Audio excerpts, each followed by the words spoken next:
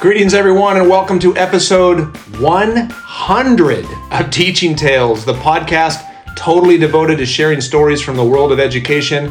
I am your host, Brent Coley, an elementary principal in beautiful Southern California. And joining me today for, once again, a very special episode. I didn't think, when I started this podcast 3, 4, 5 years ago, I wasn't sure if we were going to get to a dozen episodes, much less 50, but here we are at 100. So to celebrate the historic event, I have he's a returning guest, my father. Dad, how you doing? I'm doing well. All right. I've got Don, the esteemed Don Coley, my father here. He was at episode, was it 6? Number 6. Number 6, so it's been 94 episodes, but I thought, when I was getting close to 100, I thought, Dad, I wasn't sure what we were going to do for episode 100, but then I had the idea, but we'll get there in just a second. For anyone who hasn't listened to episode 6, because that was a long time ago, give us a brief rundown, because we'll get into more like the episode itself, but introduce yourself. Well, you've introduced me. I'm Don Coley, and I think the reason that you really picked me is because I'm closest in age to 100 than probably anyone else that you have. As you know, I retired at the end of last year and am kind of positioning myself for the next season. I'm going to be 76 in a couple of months, and I'm really looking forward to where we go from here. Yes. Well, close to 100. That's funny. Yeah. Well, I won't go into if you're the oldest guest or not. That's relevant, but certainly potentially one of the wisest guests that I've had on, if not the wisest, with some experience that I want you to share today. So the title of this episode, and this is the idea I had, was, like you said, you have recently retired and you've had a long career in leadership positions. And I thought, gosh, now that you've retired, I would love for you to share, I think I said, I want you to share leadership lessons for any level. And you came back and said, no, I got a better title than that. It was 8 things. 8 things I wish I knew when I started. 8 things I wish I knew when I started, which is that's a little better than what I had in mind. And I don't know what you're going to say. You were going to tell me a few days ago. I said, no. Don't tell me what you're going to say. Well, I called you the next day, I think, and I think I found 8 more things that I wish I knew when I started, because when you get to this point, there's a lot of things you wish you knew when you'd started, and that's one of the things that you're an educator. In my own way, I'm kind of an educator. If you're going to be a lifelong learner and educator, you've got to find an avenue to teach, to share. So that's what we're all about. And that's why I'm doing the podcast, to hopefully share nuggets of whether it's wisdom or experience. So I'm excited. So for anyone listening, regardless of what position you're in, whether you are a classroom teacher, an instructional aide, a playground supervisor, a principal, an assistant principal, or not even in education, everybody is a leader of someone. Maybe you're just a parent, not just a parent. Maybe you are a parent. You are leading your family, your kids. So 8 things you wish you knew. Let's jump in. What is, and again, I don't know what you're going to say. So let's go. What's number 1? Number one, don't be the smartest person in the room. So because the peril in being the smartest person in the room is that there's people in the group, in the room with you, who know you aren't. Okay? Yeah, probably everybody knows you're not. Yes. And even if you are the smartest person in the room, you know what I'm saying? Don't be the smartest person in the room, because there's an air that comes with that smartest person in the room that is going to cut you off from being able to gather all the information that you need to have to be a good leader.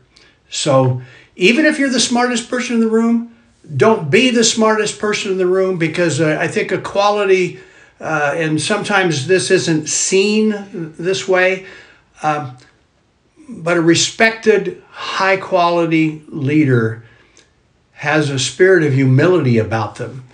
When you're the smartest person in the room, you're probably also the most arrogant person in the room. And if I was to be able to go back and do something, I would shed the cloak of arrogance much earlier than I did, and pick up the mantle of humility and be part of the people in the room working towards a goal. I love that. I think I've heard it said, if you're the smartest person in the room, you're in the wrong room. Because, like you said, first of all, they probably know you're not the smartest in the room. And then if you are the smartest person in the room, as you were saying that, if you are the smartest person in the room, you're not going to grow yourself. You need to surround yourself with people that are smarter than you. And I think that takes us to another point, and that is, and this is difficult for some. I've seen it, and maybe you've heard the expression A's hire A's and B's hire C's. Okay, if you are an A quality person, you want to surround yourself with A quality people.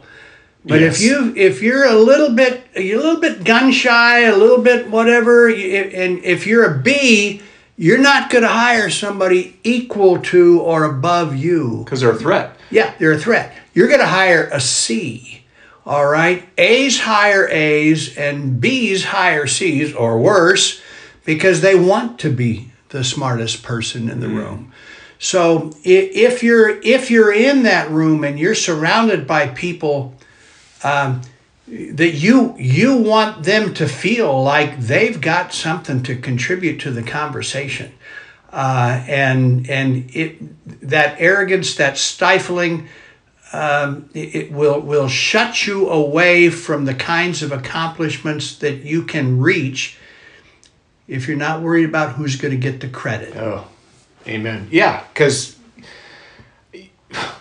absolutely, you're going to do a better job. I'm consistently amazed by, people around me make me look good in my job. It's kind of like, wow, your school's it. It's not because, it's oftentimes despite me. It's because I've surrounded myself with people who, more often than not, are better than me. So one of the things that I would learn or I would pass on is risk hiring people who are more gifted than you are in certain ways. Okay, they're probably not going to be gifted in every way than you are, because then you'd probably be interviewing with them. Yeah. All right.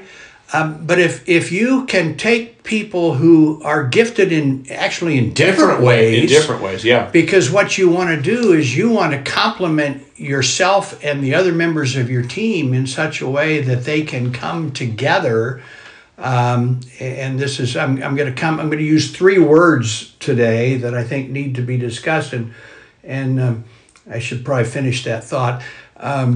You want to be a whole team, okay?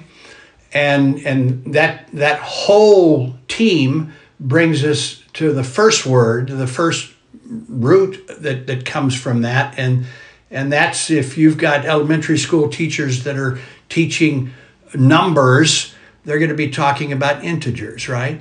And what is an integer? It's a whole number. You get to fractions later on. You get to breaking up that whole later on.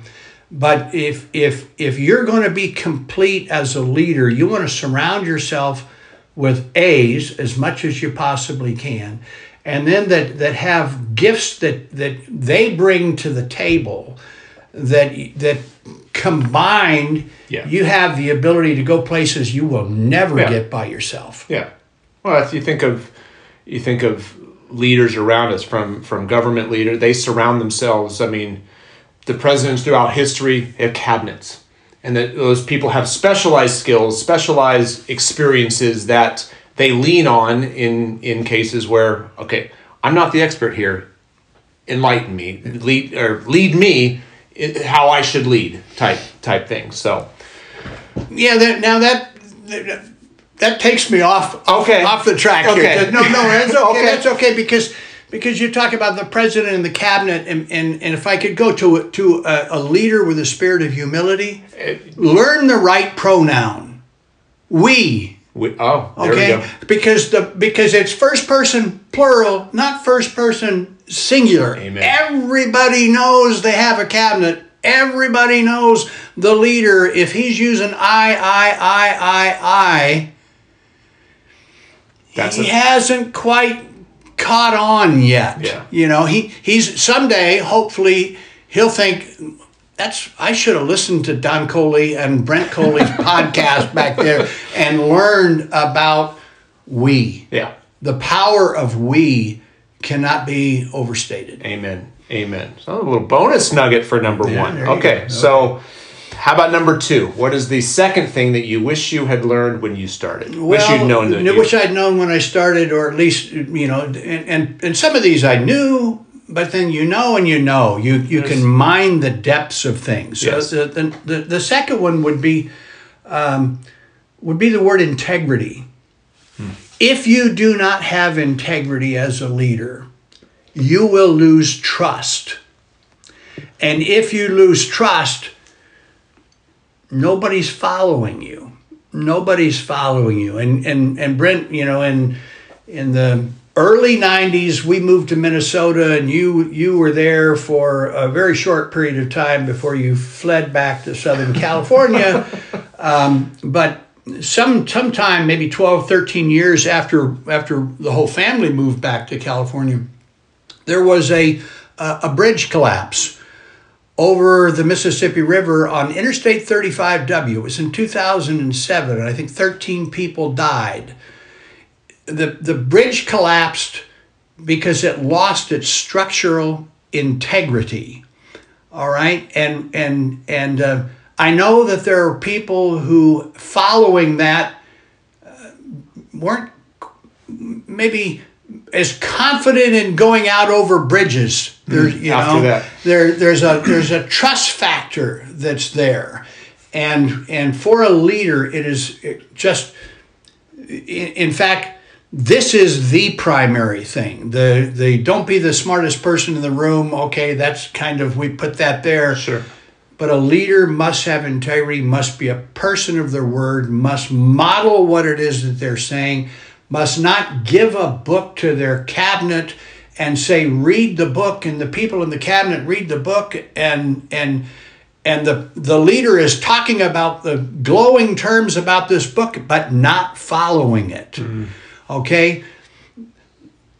When the bridge collapsed, the bridge failed to do what it purported to do. It was intended to take me from here to there. It represented itself in the mind of the people who were going to be carried across the river on it. Yeah. It's going to get them safely there. The leader needs to have the trust of his people, that what he says is what he's going to do. He's going to be a person of integrity, because you have to have trust if you're going to bring that cabinet together and they're going to work together, which takes you into the third word, if you will, and that's integrated. They all come from the same root. And when you're integrated, you're taking people in. You know as well as I do that I grew up playing baseball. I coached at Westmont College in a couple of years. The job of a manager of a baseball team or football is to put the players in the right position. And when a leader hires the right people, he needs to make sure that he or she, puts them in the right positions. Because it's important that they be in the right position to number one, for the benefit of the whole team. Mm-hmm. But number two, if they're playing in the wrong position, you're not the only one that knows that. They know it. Yeah. You see somebody who's part of your team and they're struggling, and it's not because of lack of effort, it's not because of lack of desire, it's just they're probably playing out of position. Yeah. All right. So find a place to put them. If you at all can, put them in their sweet spot where they can excel. See if you can find a place. In some cases, you might want to create a position to put that person where they can be a contributing factor. Playing out a position. I yes, from a sports perspective, I can relate to that. And then also, yeah, and I liked how you said the manager, the coach, the leader is not the only one who knows it. The person themselves knows it, which leads to decreased self-esteem. You think your value is lower. It's like I'm not doing a good job, and it may just be because I'm not in the right place to do.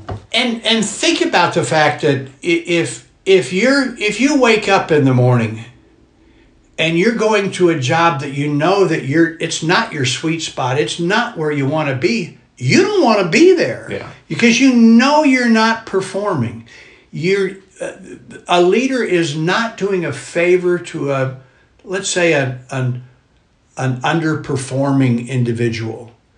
Not doing them a favor if he or she doesn't sit down and talk with them and try to work through a resolution of those issues, making sure that, it may be that they're not performing well because the leader hasn't given them all the resources. Mm-hmm. It may be that they're not performing because the leader hasn't set out the expectation. It may be that the leader hasn't given the encouragement and the feedback. There's all sorts of factors that are there. And one of the things that I kind of put down, and this was something that I've used now for the last 15 years of my career in a fairly good-sized nonprofit, is the truth is always your friend. Mm-hmm. The truth is always your friend. Leaders have to grab on to that. They have to understand the truth is always their friend, even if they don't like it when they see it. You have to. There's so many dimensions and little rabbit trails we could go out on that one, but I think you've got to be at school tomorrow, so we won't go there. But if the truth is your friend, that's going to require you to be courageous, and make an appointment and sit down and have a hard conversation, not just for the benefit of the team, but for the benefit of the individual. Yep. And while it may be uncomfortable in the moment, mm-hmm. and make no mistake, they're called uncomfortable conversations for a reason, because they're uncomfortable, but moving forward, everybody will benefit from that. And that kind of goes, a leader who sits down in one of those conversations they're going to talk about the past, but the focus must always be on the future. Mm-hmm. Whatever I say that happened needs to be said in such a way that it motivates better performance in the future. Mm-hmm. And if I could jump to something else here, I've a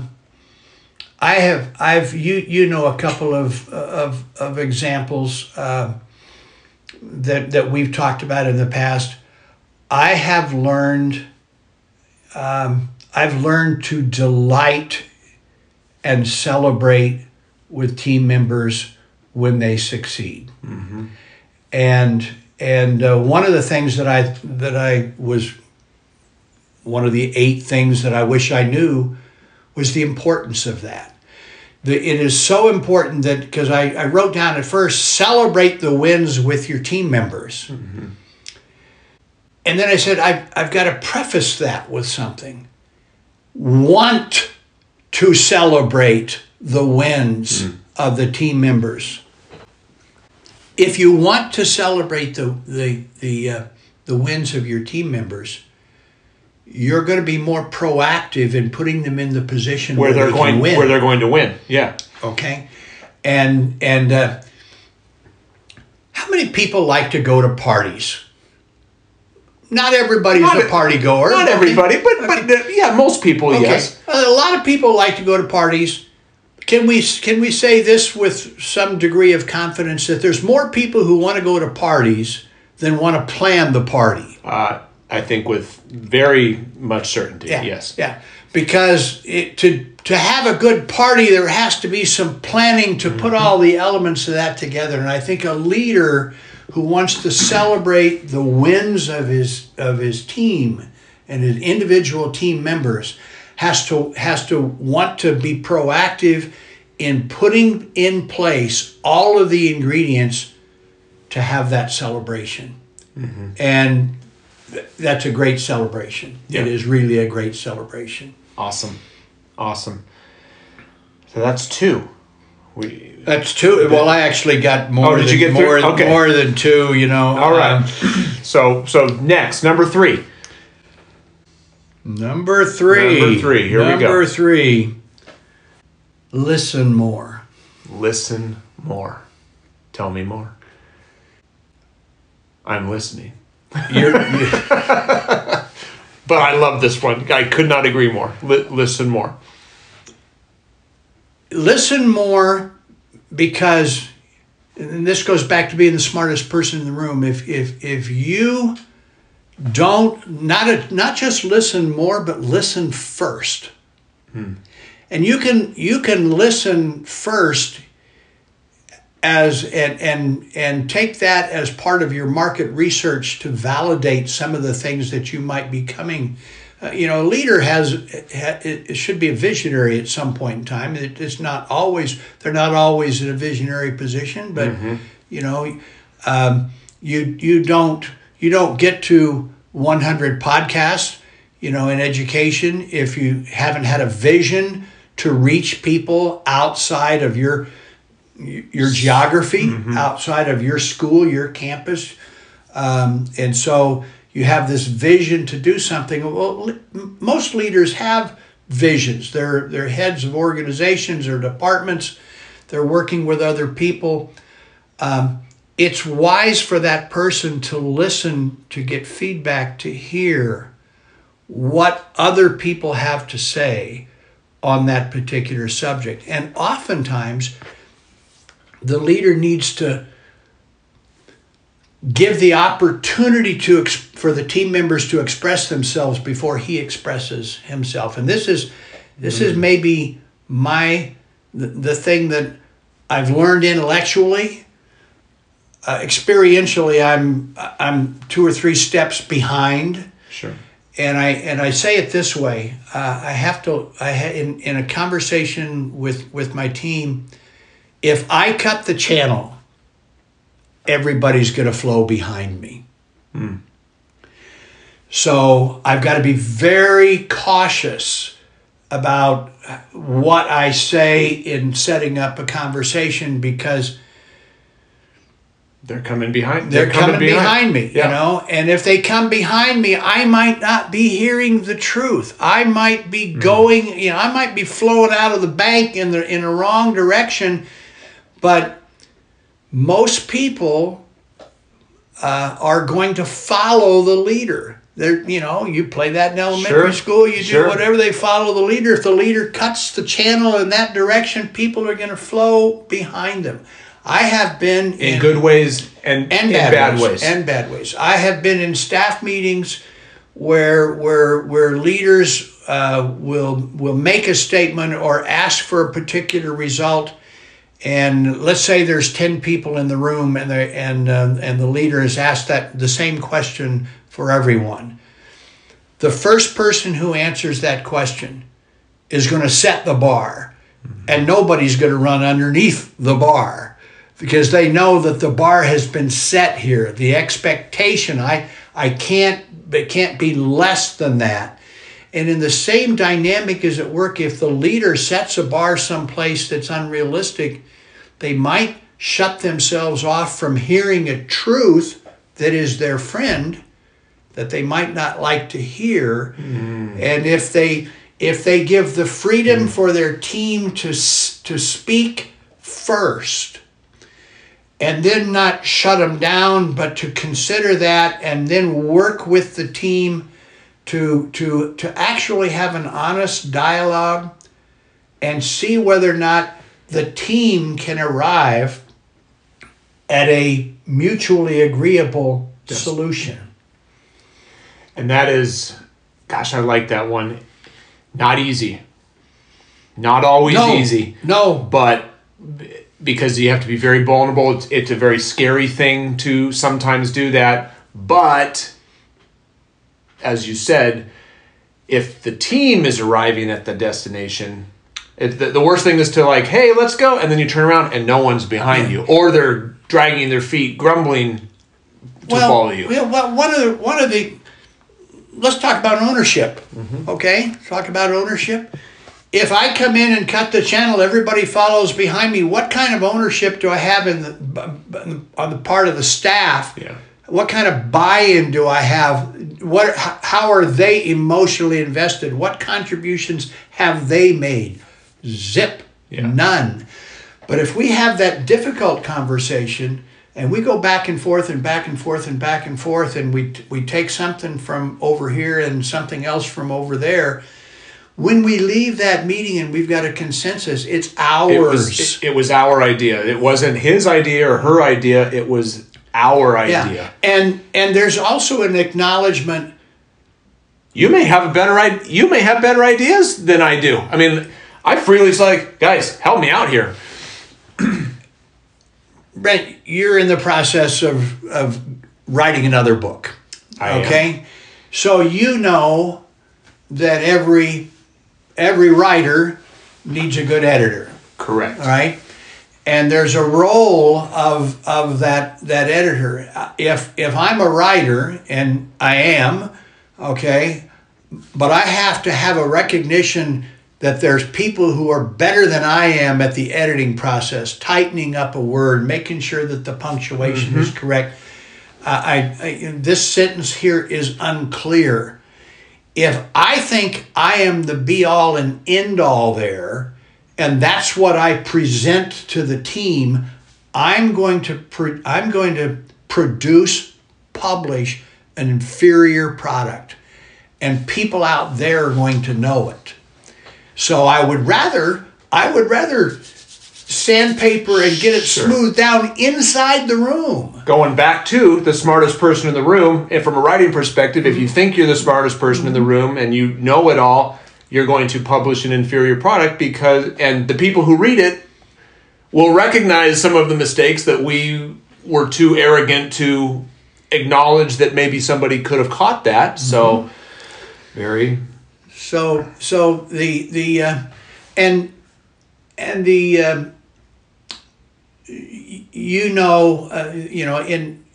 my retirement that has just come up, I've been able to do some. I've been empowered by my boss to do some things, to allow my creativity to be expressed. And he acknowledges that, but I also acknowledge that he acknowledges it. I acknowledge I've been able to bring a lot to the table because he's allowed me to. You. And that's critical when it comes to buy-in and taking a project and working it together to get to a common goal. And as you said that, it made me think of if you're listening to this and you're in the position that,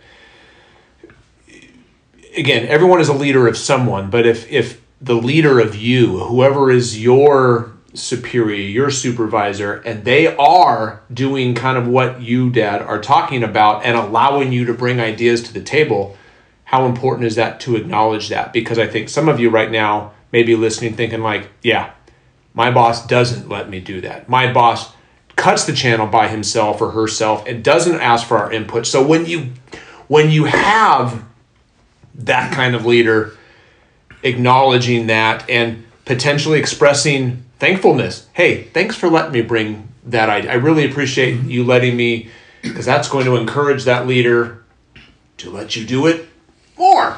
Yeah, and go back to the leader side. When something comes up, make sure you go back to the leadership pronoun. We got there, because I've also been in situations where it was expressed by the leader as an I, which wasn't true. That's a violation of integrity, among other things, okay? And your team he took credit for... They take credit for something that, and you know, it's like... Always better to give credit, more credit to those around you than the other way. And do it externally. Don't do it just in the conference room. Do it where it can share. Don't be so effusive in your affirmation that it starts to sound like, you know, this is not good. But don't be afraid to promote in the verbal sense, promote the accomplishments of your people to their peers and your peers. That will build a loyalty, because one of the things that a leader wants to do, we've been talking about a team, we've been talking about hiring A's. There's a risk there that those A's are going to move into another position. Sure. You're going to lose those people eventually, but that's... You will lose some. Some will stick around because of the relationship and the value that they have from being affirmed in that situation. Yeah. I have someone who left us and went to a much higher paying position, and then a couple of years later I got word from another staff member that this person wanted to come back, and I didn't think it would be possible because the financial hit was too great. That person is back. That person is contributing. Why? Because there's a recognition that they are valued, and they were in another position where they weren't valued. Value your people. That's what I meant when, part of what I meant when you want to celebrate the success of your people. You want to acknowledge their contributions. You want to distribute success and you want to be able to distribute and acknowledge that the people on your team that have been there and contributed, they know that you know. Yeah. And that they know that you know their value so much, and you're confident enough about yourself to tell others. Yeah. And yes, going back 2 minutes to when you said you're going to lose people. You will lose people. To the benefit of others in a different organization or a different team or a different school if you're in education. But you will have a reputation of a mentor that will attract other people who are also A's, but they just don't have the experience level yet. Yeah. And where would they like to gather that? They'd like to gather it in a place where they aren't taken for granted. They are valued. They are able to contribute. Yeah. Well, and you said in the example of the person who left the organization for a higher paying job but came back later because he felt valued, and it just feeling valued can contain more value than monetary value. And that's, I mean, how many people will take a lower paying job but feel valued, feel appreciated? I mean, we wouldn't do getting paid is nice. We wouldn't do everything for free, but money's not everything. Well, and I recall this statistic. I don't know if it's valid today, but it was 50 years ago when I heard that the number one reason that people cite for leaving a job is money. But but if you ask somebody who's content in their job where money ranks, it's fourth. There's a whole lot more contributing factors, and that's going to come from leadership. From leadership. That's going to come from leadership. We don't have 6 more, by the way, here. No, we're going to do one more, and then we are going to break, and we'll have a part 2. So give us number 4, and then we'll break, and we'll come back in the next episode, number 101. How about that? for the next 4. So what's number 4? Things you wish you knew when you started. That if you don't share expectations, conflict is inevitable. You must share, your team must share expectations. They must share the same expectation. You need, if you're in a private enterprise in a non-education environment, it's called the elevator speech. What is it that you're doing? What is expected of me?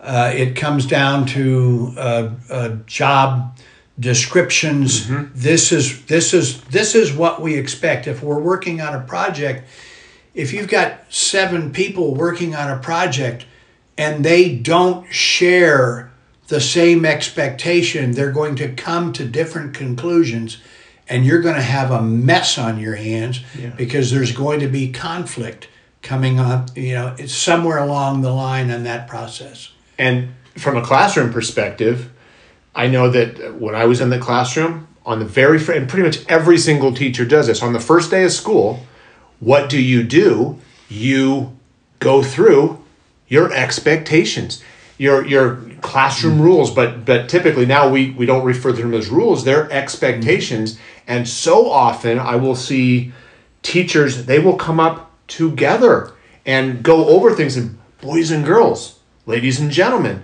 these are the expectations. What do you think of those? And I've even been in classrooms where I've had they come up with their own. I used to have, Mr. Coley, I think we should have, some of them said, Mr. Coley, I think we should say please and thank you. That was one that became one of our expectations. Yes, it was one of mine, but that was what students came up with.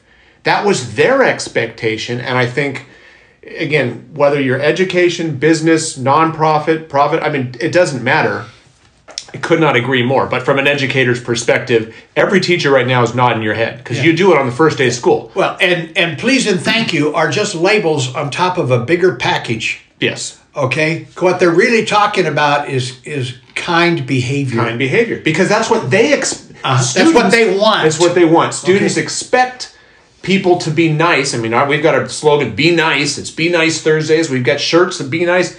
It's what we expect. It's what kids expect. But if I don't, as the teacher, as the leader of that classroom, or as now the principal of the school, if I don't clearly communicate, this isn't just a rule. I've shied away. I don't like the term rule as much as it's what we expect. Not what I expect, it's what we expect. Well, and there's an authoritarian approach to the rule or connotation to the rule. Sure.